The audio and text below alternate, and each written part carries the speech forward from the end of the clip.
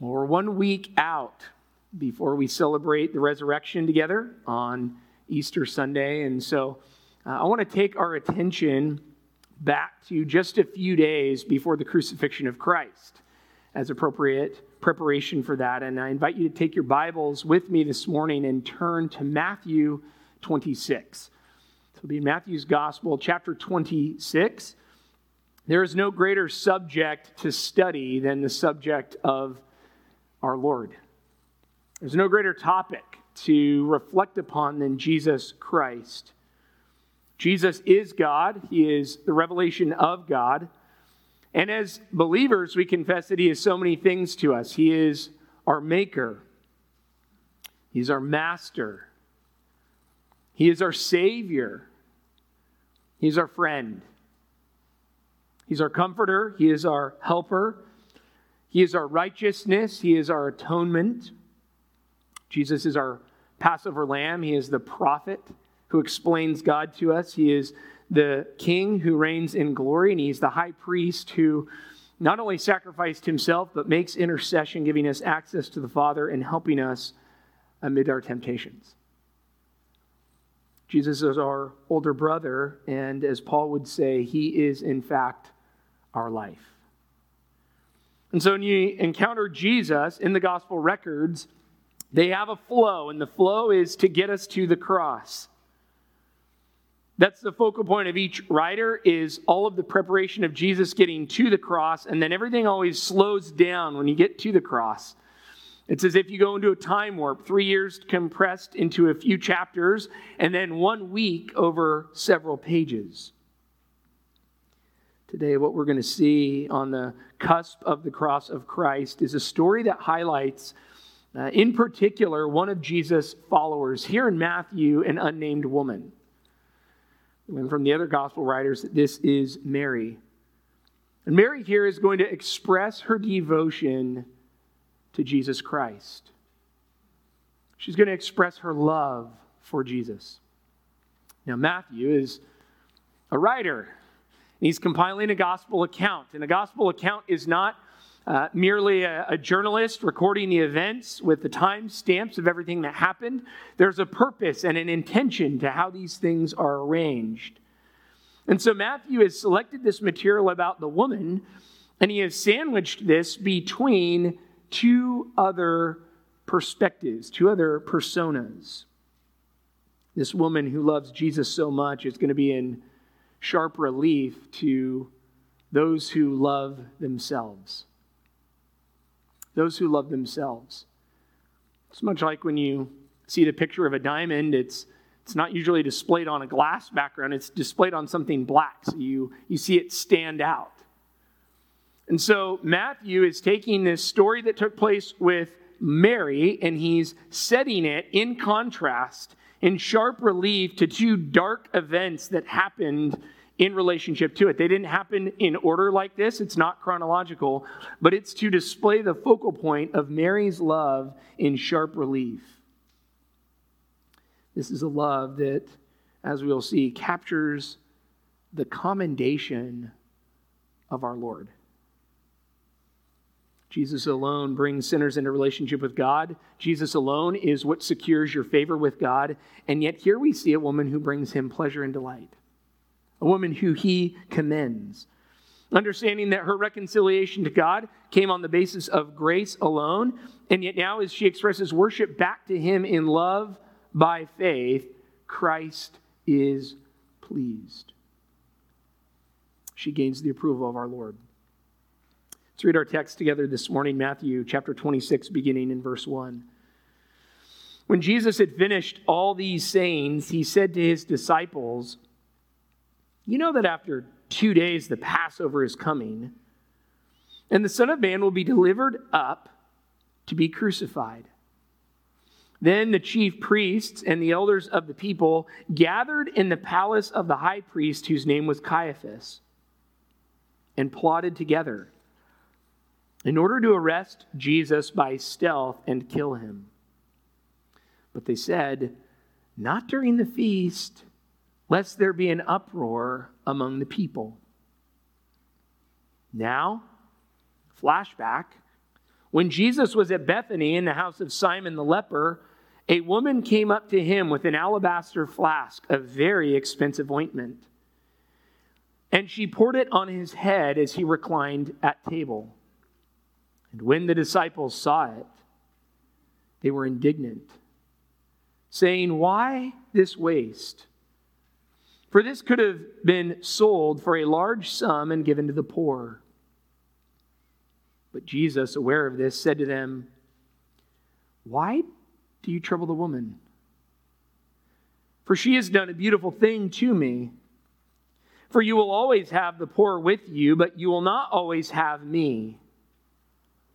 In pouring this ointment on my body, she has done it to prepare me for burial.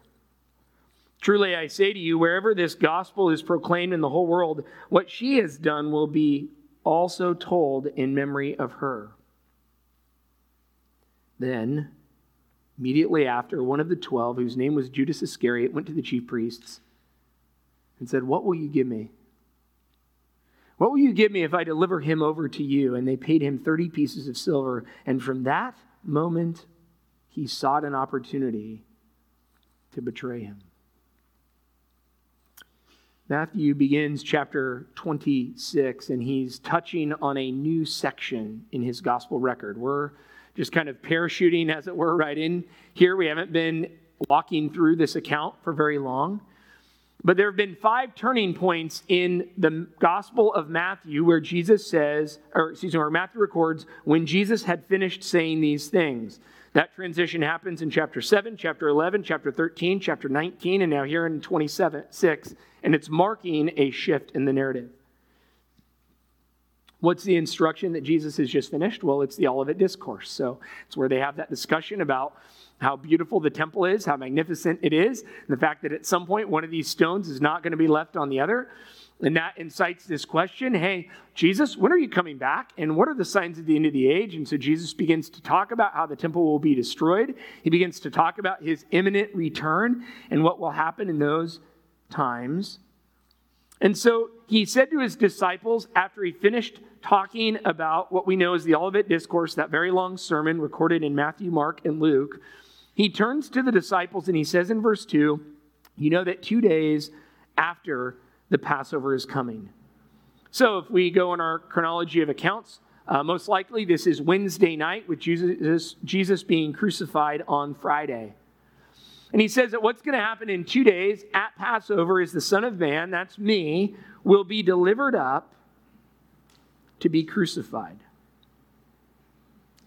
Literally, I will be handed over. We're going to look at this particular truth in great detail on Friday night about how Jesus was handed over. How he was handed over, passed from one earthly power to the next, and yet ultimately as he was handed over by his Father to be crucified. The sovereign hand of God orchestrating every event, and even the exact moment of the crucifixion, so that Jesus might be our Passover Lamb. You understand this? Jesus is saying in 2 days, I'm going to be handed over. In 2 days, I'm going to be sacrificed, crucified on Passover. And yet, what was man's timetable? Well, verse 3, we read, "Then the chief priests and the elders of the people gathered in the palace of the high priest, whose name was Caiaphas." So you have the religious leaders there. You have the wealthy lay people there, and they're gathering in the palace, the courtyard of Caiaphas. And they're plotting together to arrest Jesus by stealth and kill him. And when do they want to kill him? Verse 4, "Not during the feast, lest there be an uproar among the people." So what we don't want to do is crucify him during Passover. That would be a politically bad move as we reason our way through this, because the city is swelled full of people, and so we would actually like to wait. So these guys have been scheming for years to crucify Jesus and have been unable to do it. Now they would like to do it, and they feel like they can't do it because it's Passover. And yet, lo and behold, God's appointed time is for Jesus to be crucified on Passover, and so we know he will. The religious leaders have had it. At this point when they meet in verse 3, this is not the first time they've met. They've met before. They've met before. They've met before. But at this point, things have reached a fever pitch and it's the last straw. And what kind of crescendoed things here at the last minute was the resurrection of Lazarus. So that's just a few days in the rearview mirror. It was just a few days prior to this that Jesus raised Lazarus from the dead. And when that happened, according to John 11:45, many people began to believe in Jesus because Lazarus was raised. Many people began to believe in Jesus. And word got back to the Pharisees. What was the word? Well, Jesus raised Lazarus, and now people are beginning to believe him. And so they convened a council, and essentially, if you were to paraphrase it, they said, what in the world are we going to do? What are we going to do? If we don't get this guy out of here, then we're going to lose our place before the people, and we're going to lose our place before Rome, because everyone is starting to believe that he's actually the Messiah. And so in their hearts, they are saying, we cannot wait. We must find a way. Now, you have hated someone in your life. Perhaps you hate someone right now. It's a sin that we're all guilty of. But I would say, even on your worst day of hating someone, even if you felt for a second, oh, why I oughta, you probably did not scheme to kill them. You probably didn't actually begin to plan out how it was that you were going to take their life. This hatred for Jesus is so intense that they're not merely in their hearts thinking, man, I would love to knock the guy off, or I hope something happens bad to him. They're beginning to, in their minds, by stealth, concoct a plan and scheme. How can we bring an end to his life? Why did these people hate Jesus? He raised a guy from the dead. You hate people for raising people from the dead? The reason why they hated him was because his righteousness threatened them. See, the righteousness of Jesus Christ and his popularity among the people was a threat to what these leaders wanted. See, the unredeemed heart has no stomach for true righteousness. It is uncomfortable and it is threatening. And it's because when Jesus comes, he begins to stand in the way of you and your sin. See, for the believer, that is a tremendous comfort. Is that not a comfort to you that Jesus stands between you and your sin? He stands between the penalty of your sin. He stands between the power of your sin and the settled pleasure with your sin. Jesus gets in the way of your sin. But for these men, they hate that. That's a source of frustration because what they're hanging on to in their self-love, the influence over the people, the greed and the desires that they have, Jesus is a threat to that, and they want nothing to stand in the way of them and their sin. See, they are absolutely committed. They're committed to their self-love. They're committed to their pride. They're committed to preeminence. And so they're willing to kill God in order to protect that idol that they love so much. That's why they had to kill Jesus. He got in the way of the object that they worshipped, that they were enslaved to, that they were bowing down to, that they were unable to let go of. So their plan is to wait. They don't want to do it during Passover, according to verse 5. And of course, in the sovereign hand of God, Jesus will be crucified as the Passover Lamb, contrary to what they desire. And so Matthew is recording this because in the chronology, you have the Olivet Discourse, that sermon about what's going to happen to the temple. Then, after that, was when the chief priests and the people were gathered in the palace and they were plotting. And now, Matthew does a flashback in verse 6. And he says, now when Jesus was at Bethany, and you say, that doesn't sound like a flashback. John records the timing, and John records that this happened Saturday night. So we're midweek right now, probably Wednesday night.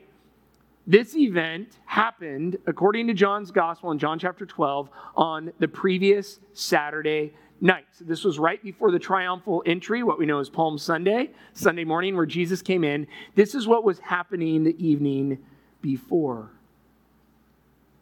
Why would Matthew break the chronology? Why would he group it? Well, he wants to show now in sharp relief to the religious leaders' committed self-worship is going to be Mary's committed worship to Christ. By nature, as humans, we are committed in our worship. We are devoted to it. In this life, you can only be consumed and mastered by one ultimate allegiance, and it is either God or self. Over and over, the Scripture describes this in various ways, living for this world or living for the world that is to come. Loving this world and the things of the world, or loving the Father, loving God or loving money, loving pleasure or loving others, loving Christ or loving self.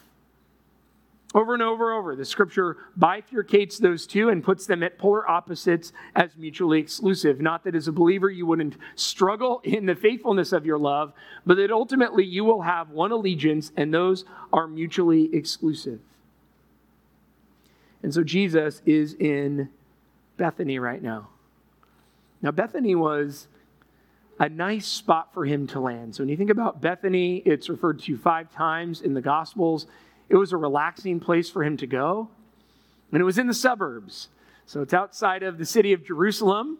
It's a quiet little village, a quaint little hamlet, if you will. And he's in this home, and he's in the home of Simon the leper. Now, Simon can't still be a leper, or else Jesus and everyone else couldn't go in his home. Right? Couldn't enter the home of a leper because they were ceremonially unclean. So this guy was formerly a leper, and yet the title just stuck with him. And you think, man, that is unfortunate, right? Well, the issue is Simon was a super common name in the New Testament. Kind of like if your name was John today, perhaps. It's a very common name. And so you'd say, well, there's so many Johns, it's hard to distinguish, so that's Hepatitis John. That'd be an unpleasant name to have as the way that you're distinguished from the other Johns, but they didn't have last names. And so he gets referred to by his disease. He gets referred to by the disease that he formerly had. Simon would have been thrilled to host Jesus. Right? Leprosy meant your life was over. You would be living as though dying. You'd be ostracized. You'd be separated from your community. You'd have really no source of income. No one would touch you anymore. So even human embrace is something that would be far from your grasp. Not only that, you wouldn't be able to go to church because you were unclean and there was no way to cleanse yourself so long as you had it. There was no human cure for it. And so you were getting the idea of really a terminal disease. That was what you'd received. And there was no treatment option for it. And it wasn't the kind of terminal disease where you'd be surrounded by all of your friends and family members while you would suffer in your home. You'd be sent away and separated. And so Simon now is healed from his leprosy. Right? When Jesus does a healing miracle, it's not that somebody had a leg ache and now their leg feels better. He did somebody who was visibly struck with the disease that was incurable, and the whole thing is gone instantly and completely. We find from the other gospel accounts that Simon has a house full right now. So he's got the disciples. All the disciples are there. Mary is there. Martha is there. Lazarus is there. Simon is there. So what I want you to think about here is, this is, for us, the equivalent. It'd be the Lord's Day evening, right? So this is Saturday night. The Sabbath observance is over. You're enjoying a meal. You unbutton your shirt collar. You're around friends. You're lounging. This is the relief of the encouragement that comes from fellowship with close relationships. Now, the meal would have been taken together near the ground. And so in the text it says that Jesus was reclining at the table at the end of verse 7. So children, some of you might struggle sitting upright in your chair at the table and not putting your elbows on the table while you're eating. If you were growing up in the first century, you would actually just eat on the floor. So you could sit on a mat, no chairs. You could lay on a pillow. You picture kind of the coffee table in your living room. Everyone is just kind of hanging out around the coffee table, either lying back or sitting on a mat, and that is where you would eat. The Italian picture of the Last Supper is totally ridiculous, of Jesus at that long table with all of the disciples. It's not how it happened at all. They're reclining around the table on the ground. And in the midst of the meal, verse 7, a woman came up to him with an alabaster flask of very expensive ointment, and she poured it on his head as he reclined at the table. Now, Matthew doesn't even mention her name. She's a nameless woman to Matthew. Because of John, we know it is Mary. But this would have been a breathtaking moment. So even in the first century, this was not typical party behavior. This is something that would have been shocking to everyone. She came bringing an alabaster flask. An alabaster flask is just a container. It doesn't really mean anything. Just think a mason jar, right? It was plaster of Paris. It was a way of holding what the contents were on the inside. Matthew just says that it is very expensive ointment. John says that it was pure nard. Nard oil. It's kind of an interesting name. Nard is just a plant. It's also known as spikenard or musk root. And it's oil that's extracted from a root. And the reason why it was so expensive was it came from the Himalayas, the mountains in China and India. And so back then, things from the Himalayas were very expensive, right? We go to the store and we get chips and we get the kind that have Himalayan salt. It just sounds so exotic that the salt came from the very Himalayan mountains. This oil had to come from the Himalayas, so that was difficult to get all the way to Palestine, and that was what made it expensive.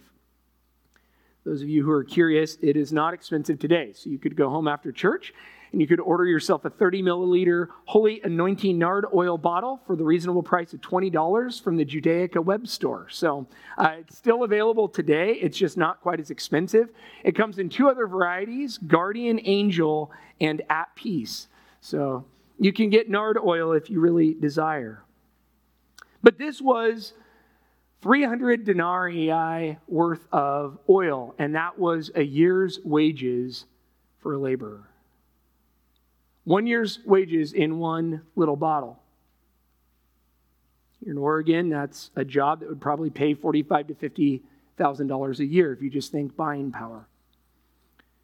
Text says she brings the bottle, and in order to get it open, she would have broken it, so she uses all of it. It's not the essential oil that has the little eyedropper and you just put 4 drops on Jesus. You break the alabaster jar, and when you do that, all of the contents come out. Likely she had gotten this as a family heirloom, something that was passed down through the generations. It's uncommon for us. It's difficult to even fathom because we don't have many things that you could hold in your hand and say, here's a year's wages, and I'm just going to stick it in my pocket and pull it out. According to Mark's record, she pours it out and anoints it while he's reclining there on the floor. She anoints his head and she anoints his feet. And Jesus certainly is the anointed one. That's what Messiah means. That's what Christ means. It means the anointed one. He's anointed as the prophet and the priest and the king, but he's not going to be anointed by essentially a no-name Galilean woman in that role. That's not what this is. This is an anointing for his death. It's preparation for his death. If you want to imagine what this felt like, I was trying to think of an equivalent, and it's hard to imagine for us. It would have been pretty shocking. I was reading there was a winemaker in Australia named Max Schubert who began producing wine in 1951 and became very, very good at it. And so his wines and the wines of that estate are very high-dollar wines. And in his first year of producing this in 1951, he made 2 to 3 barrels. And so now if you have a bottle from one of those barrels, it's worth $50,000. And they say the wine wasn't even that great that year. You probably wouldn't want to drink it, but it'd be cool to have on the shelf, right? Then you could show all your friends, I have this Max Schubert wine from 1951. And so it's like you're sitting in the room, you're having dinner, and all of a sudden someone walks over. There's no fanfare, there's no discussion. They grab the $50,000 bottle of wine, they uncork it, and they start pouring it out. They don't even mention why they're doing it. They just do it. Just like that, it's gone. It's done. All of the value is immediately spent, and there's no way to recover it. So Mary does that. Verse 8, the disciples see it, and they became indignant. They became indignant. They got upset. This isn't just being annoyed. The idea in the text is that they became outraged. They got angry about it. Disgust would be a good word to try to translate the sense of what was happening in the room. According to John chapter 12, verse 5, Judas, the one who kept the books, who kept the money, introduced this idea into the room, where he said, look, this could have been sold for a large sum of money and given to the poor. Judas obviously didn't care about the poor. They had a common purse, and he would pull from that. Right? So the greedy guy wants to have the control of the contents and says everyone should share it. So they would go out, and someone would say, hey, we want to contribute to the Lord's work. And among the disciples, you just bring in whatever the Lord receives as a contribution for the work. We're going to put it all in one pot, and then we're going to share it as we go to distribute it elsewhere as needs come up. Thinking about, in college, there was 4 of us guys, and we tried splitting the grocery bill for the first few months all together, and then you find, well, not everybody eats the same, right? So for the guy that eats like a bird, it's kind of a bad deal, and for the guy that overeats, it's a good deal because you're all sharing the common purse for the grocery bill. Well, here they had a common purse, so all of the disciples would contribute as they were receiving those gifts and offerings. Judas was the one that was in charge of it. He never cared about the poor, rather he was a pilferer. So he would skim money off the top. He would extort money from that which had been given to the Lord for himself. Well, it began to get pretty raw in the room.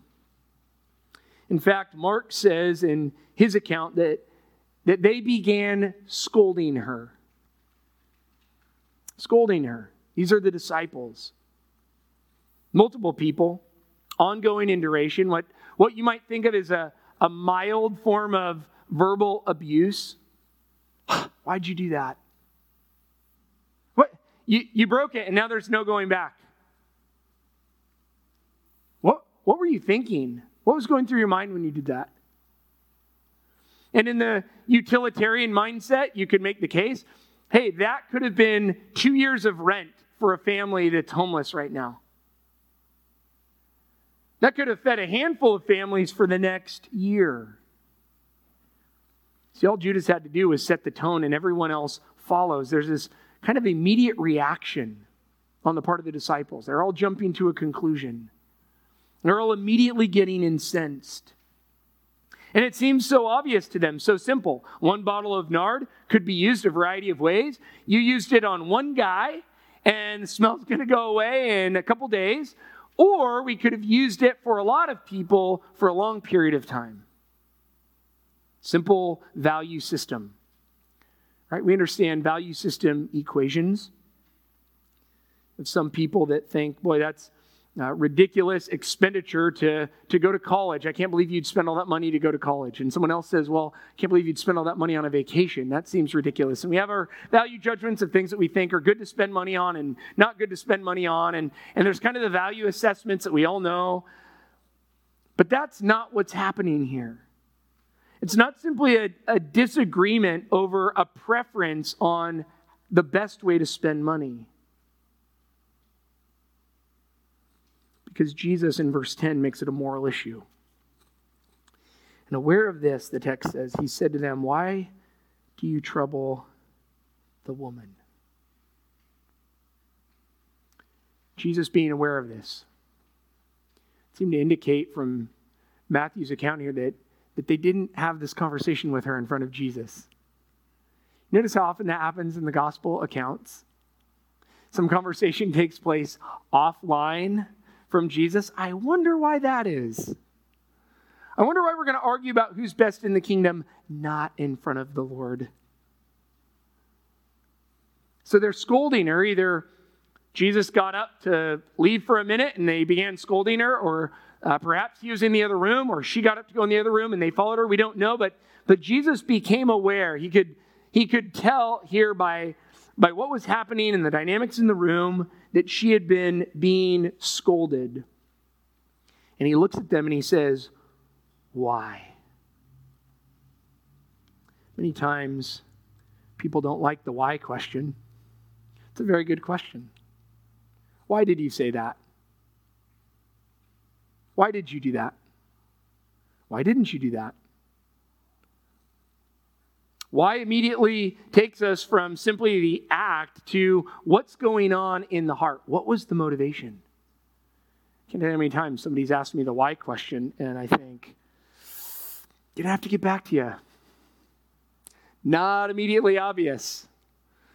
I can affirm the fact that I did just do it, but why did I do it? That's going to take a little bit of time to figure out.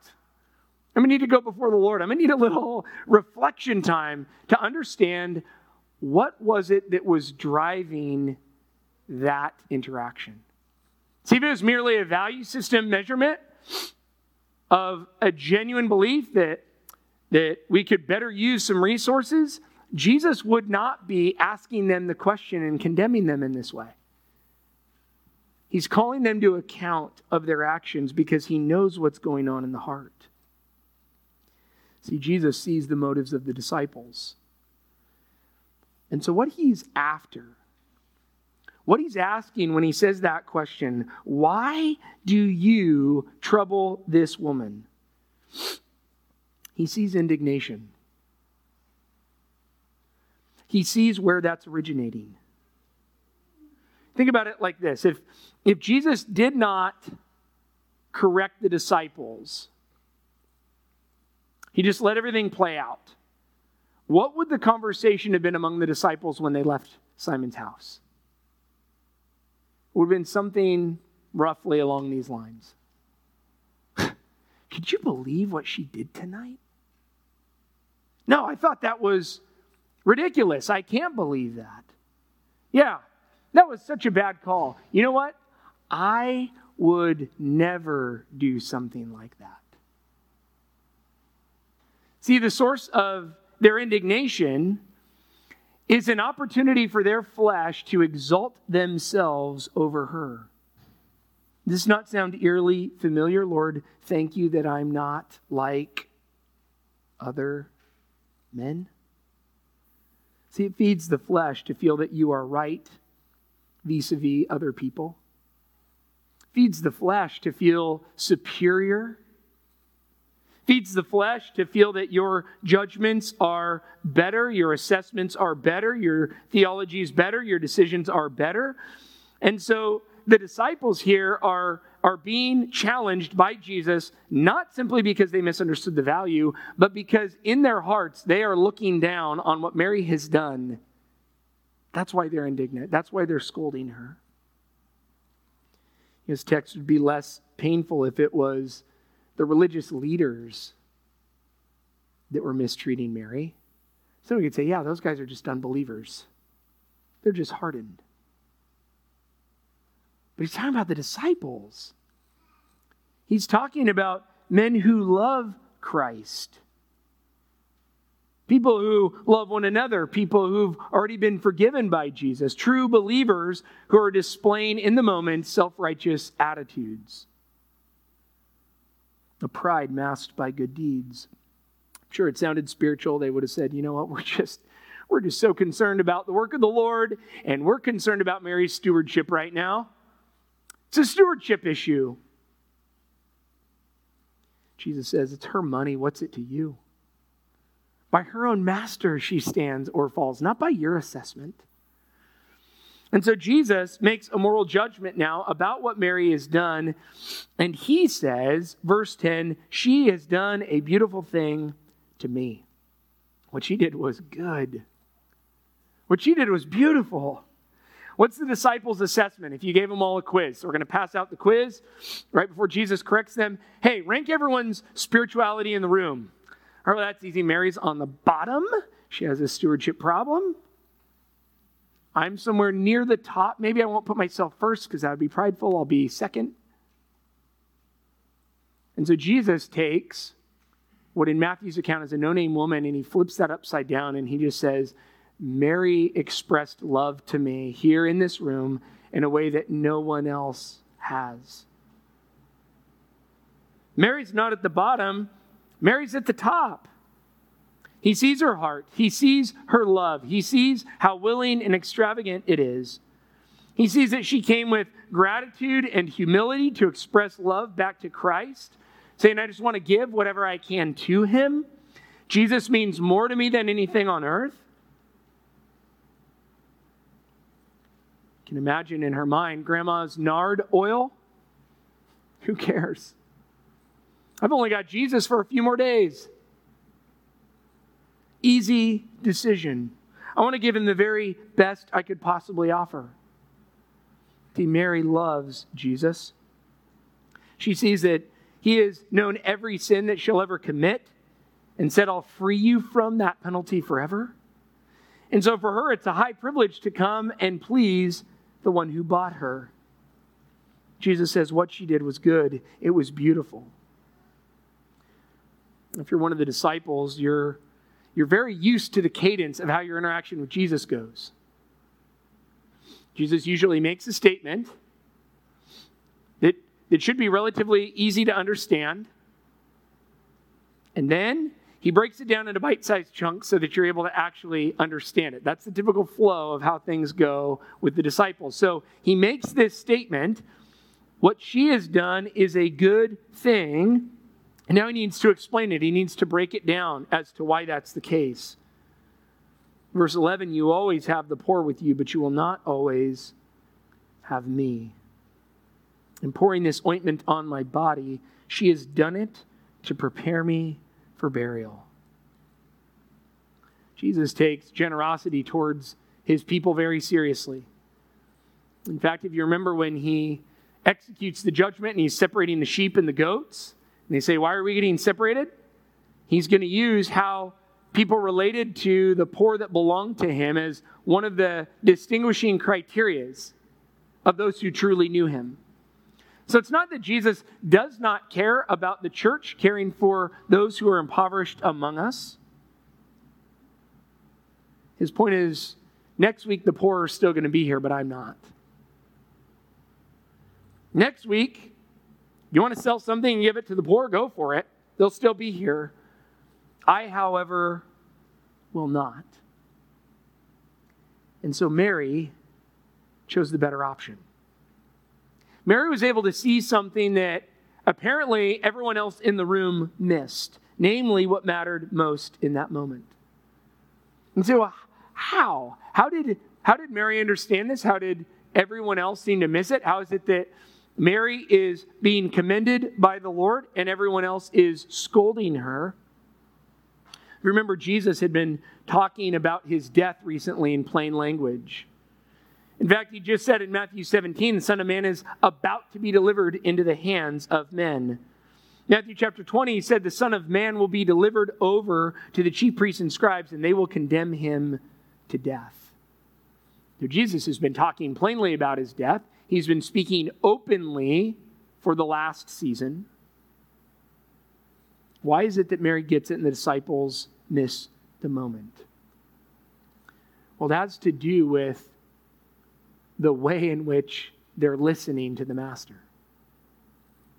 See, when Peter heard Jesus say, I'm going to be crucified, Peter said, you need to shut your mouth right now. That is not happening. And he sharply rebuked Jesus. So disrespectfully that Jesus had to come back and rebuke him for rebuking him. What's Mary's disposition when Jesus speaks? Keep your finger in Matthew 26 and flip over to Luke chapter 10. And I want to show you why Mary has this insight. Why is it that Mary sees so clearly? Why does she discern things that the disciples are missing? Luke chapter 10, verse 38. Again, we encounter Jesus in a house, Jesus with friends, Jesus with Martha and Mary. Verse 38, now as they went on their way, Jesus entered a village, and a woman named Martha welcomed him into her home, and she had a sister called same Mary, who did what? She sat at the Lord's feet and listened to his teaching. She sat enthralled. She sat mesmerized, hanging on every word that he was sharing. Drinking it in, thinking about it, mulling it over, believing it, longing for more of it, like every last drop, she could not handle losing one. What's Martha doing? Well, Martha's busy serving, verse 40. She was distracted with much serving. So she's distracted while Jesus is speaking. She's distracted when it comes to her interaction with truth. Martha goes up to Jesus and says, Lord, do you not care right now? My sister has left me to serve alone. Tell her then to help me. And the Lord answered her, Martha, Martha, you are anxious and you are troubled about many things, but one thing is necessary. Mary has chosen the good portion which will not be taken away from her. So we have in Luke chapter 10, who's getting highlighted and commended? Mary. For what? Her incredible righteousness? No. For coming to the Master in humility and taking in his word in an undistracted way, unlike her sister who is hearing it and it's kind of important, but she has a lot of other things on her mind that are important to do. Mary is sitting at the feet of Christ. Go back to Matthew chapter 26. And what do we find in verse 13? Truly I say to you, wherever this gospel is proclaimed in the whole world, what she, Mary, has done will also be told in memory of her. Jesus is again commending Mary. See, Mary is hearing the same message as everyone else. And yet the way that she's listening intently to the Savior is causing her to discern things that others around her are missing. You want to talk about being ashamed. What do you think went through the minds of all of the disciples the moment Jesus said this in verse 13? Truly I say to you, wherever this gospel is proclaimed in the whole world, what she has done will also be told in memory of her. I mean, they were just freshly debating who's going to have the best seat in the kingdom, the closest to Jesus. Who deserves the most honor? I think I deserve the most honor. No, I think I deserve the most honor. And then the other 10 here. What? We can't believe that you guys are talking about who deserves the most honor. And then right there, they're scolding this woman, and Jesus says, actually, she's going to get great honor.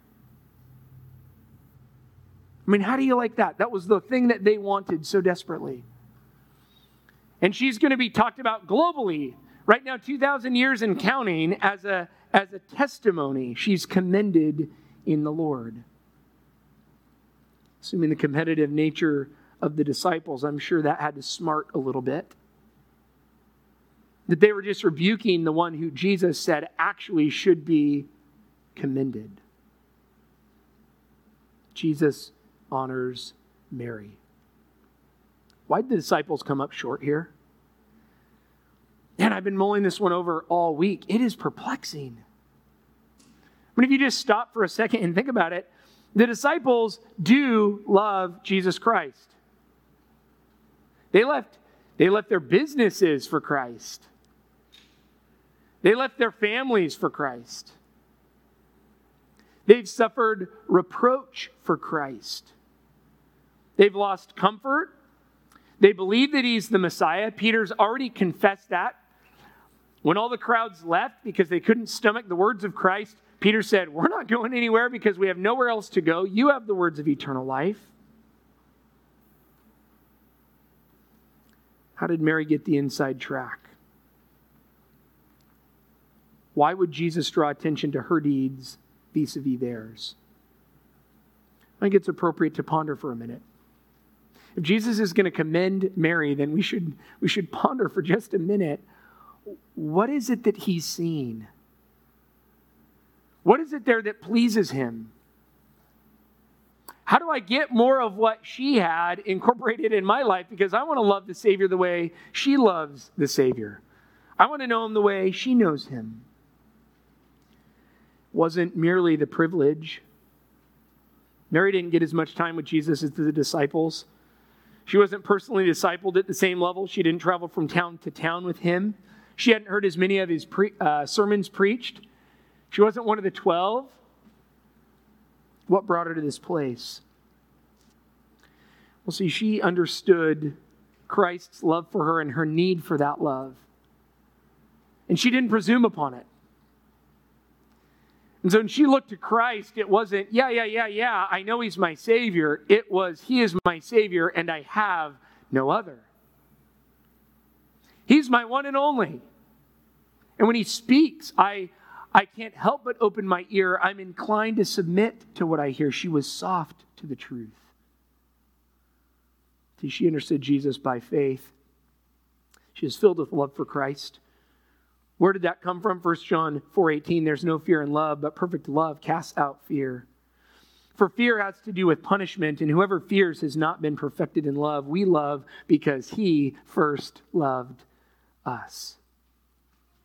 And friends, Mary understood Christ's love for her at a profound level. She meditated upon it. It captivated her heart that God would stoop so low in his mercy and grace. To the one who has been forgiven much, loves much. That doesn't mean that some have been forgiven a lot and others have not been forgiven a lot. The idea is anyone who's been forgiven has been forgiven a lot. It's those who understand and appreciate and recognize all that they have been forgiven by Christ. What do we glean from this commendation?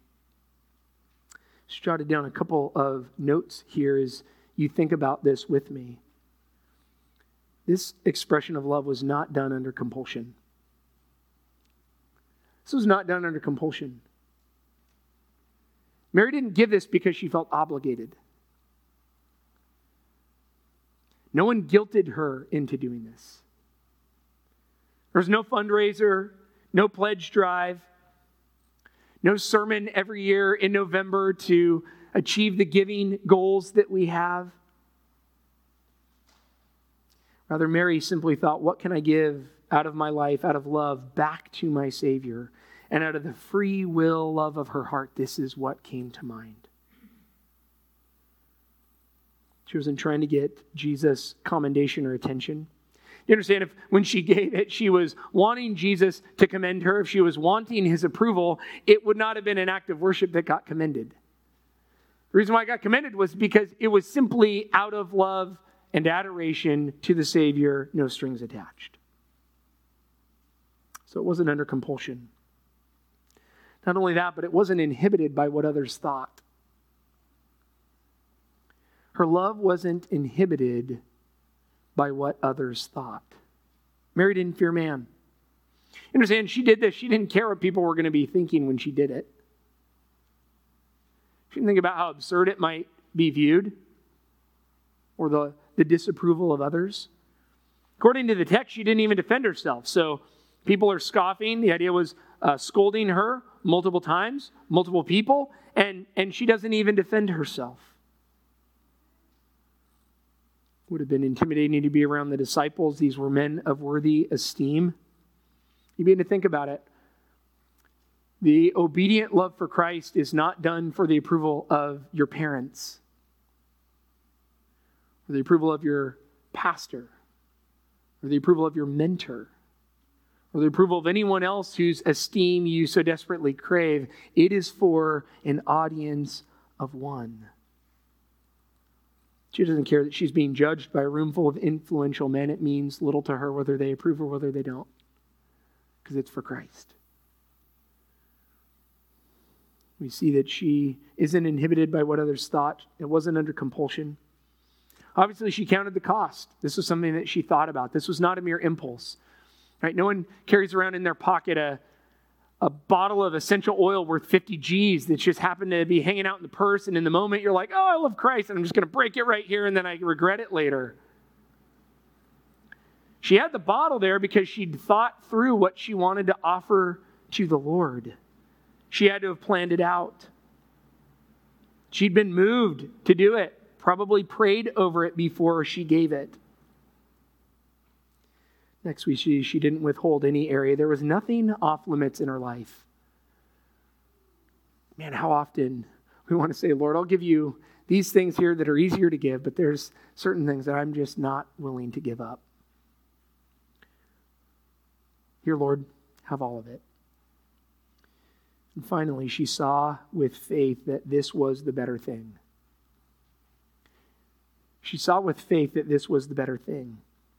See, Mary's commended for choosing the better thing. What that means is that when she went to bed that night, she had no regrets.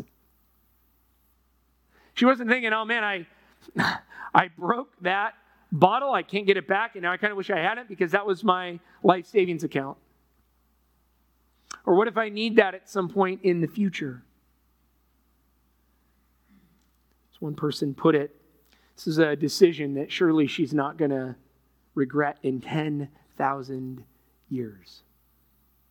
See, in those eyes of faith, she understood what was better. And as she evaluated, she chose what was better. She had tasted of the grace and mercy of Christ. She knew she'd gone from being a slave of sin to being a slave of God. And she is consumed with worship. My friends, I want to encourage you in your service to the Lord in whatever it is.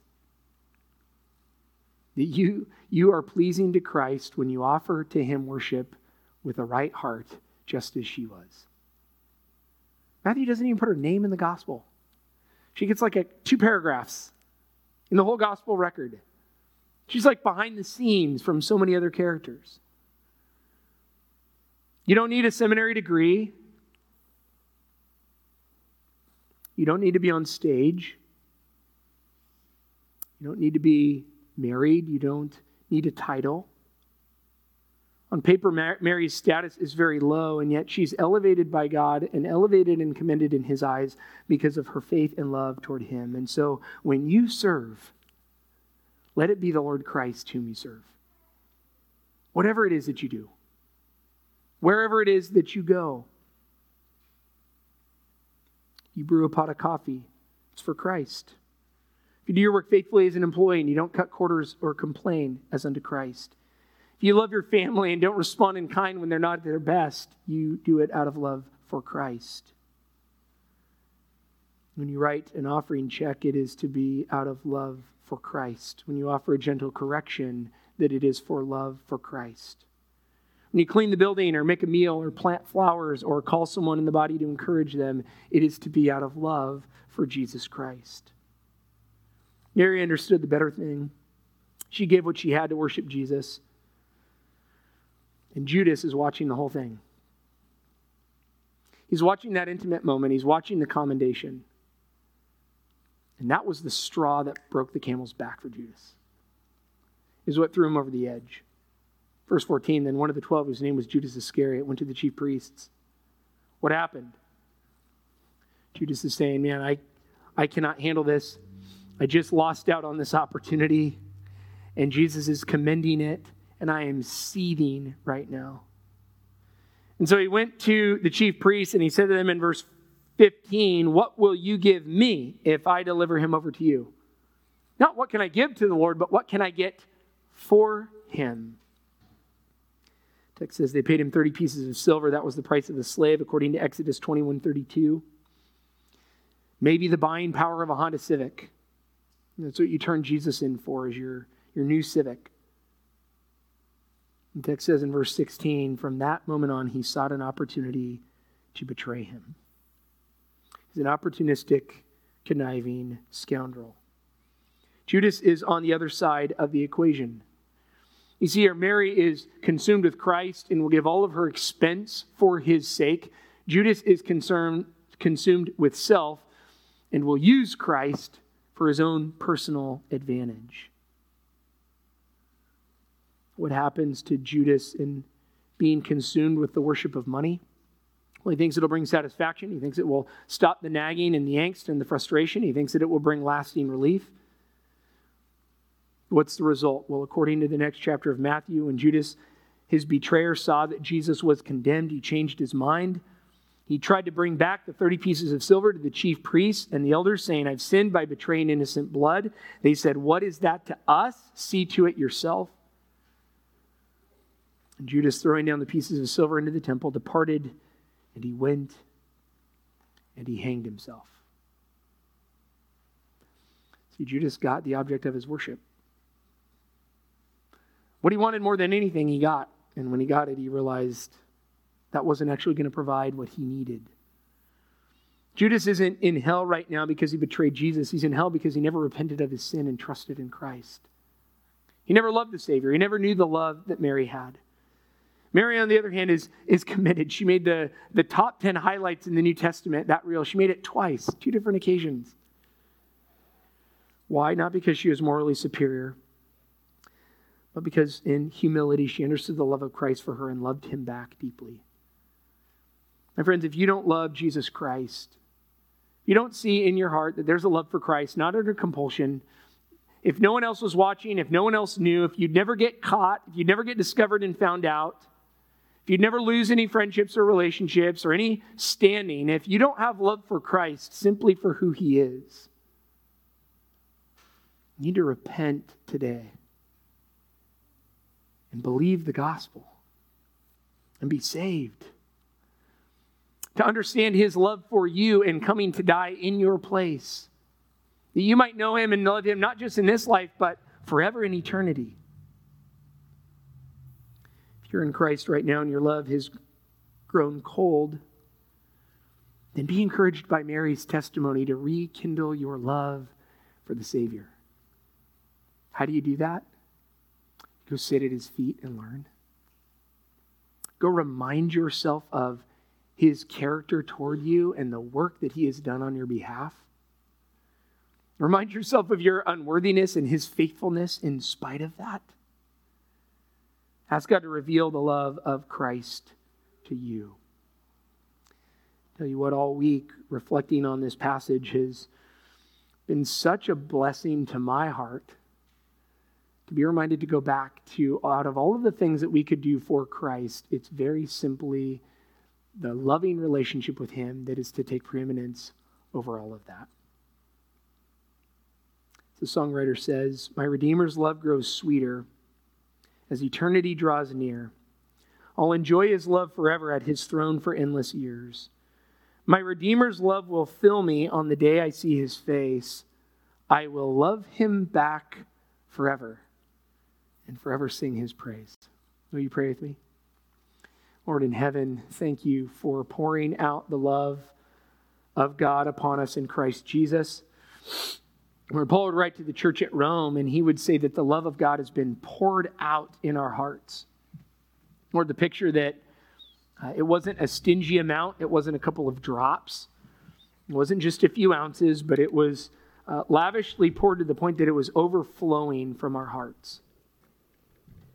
Lord, I pray for any in the room who find an honesty before you, a dryness spiritually, a lack of love for the Savior.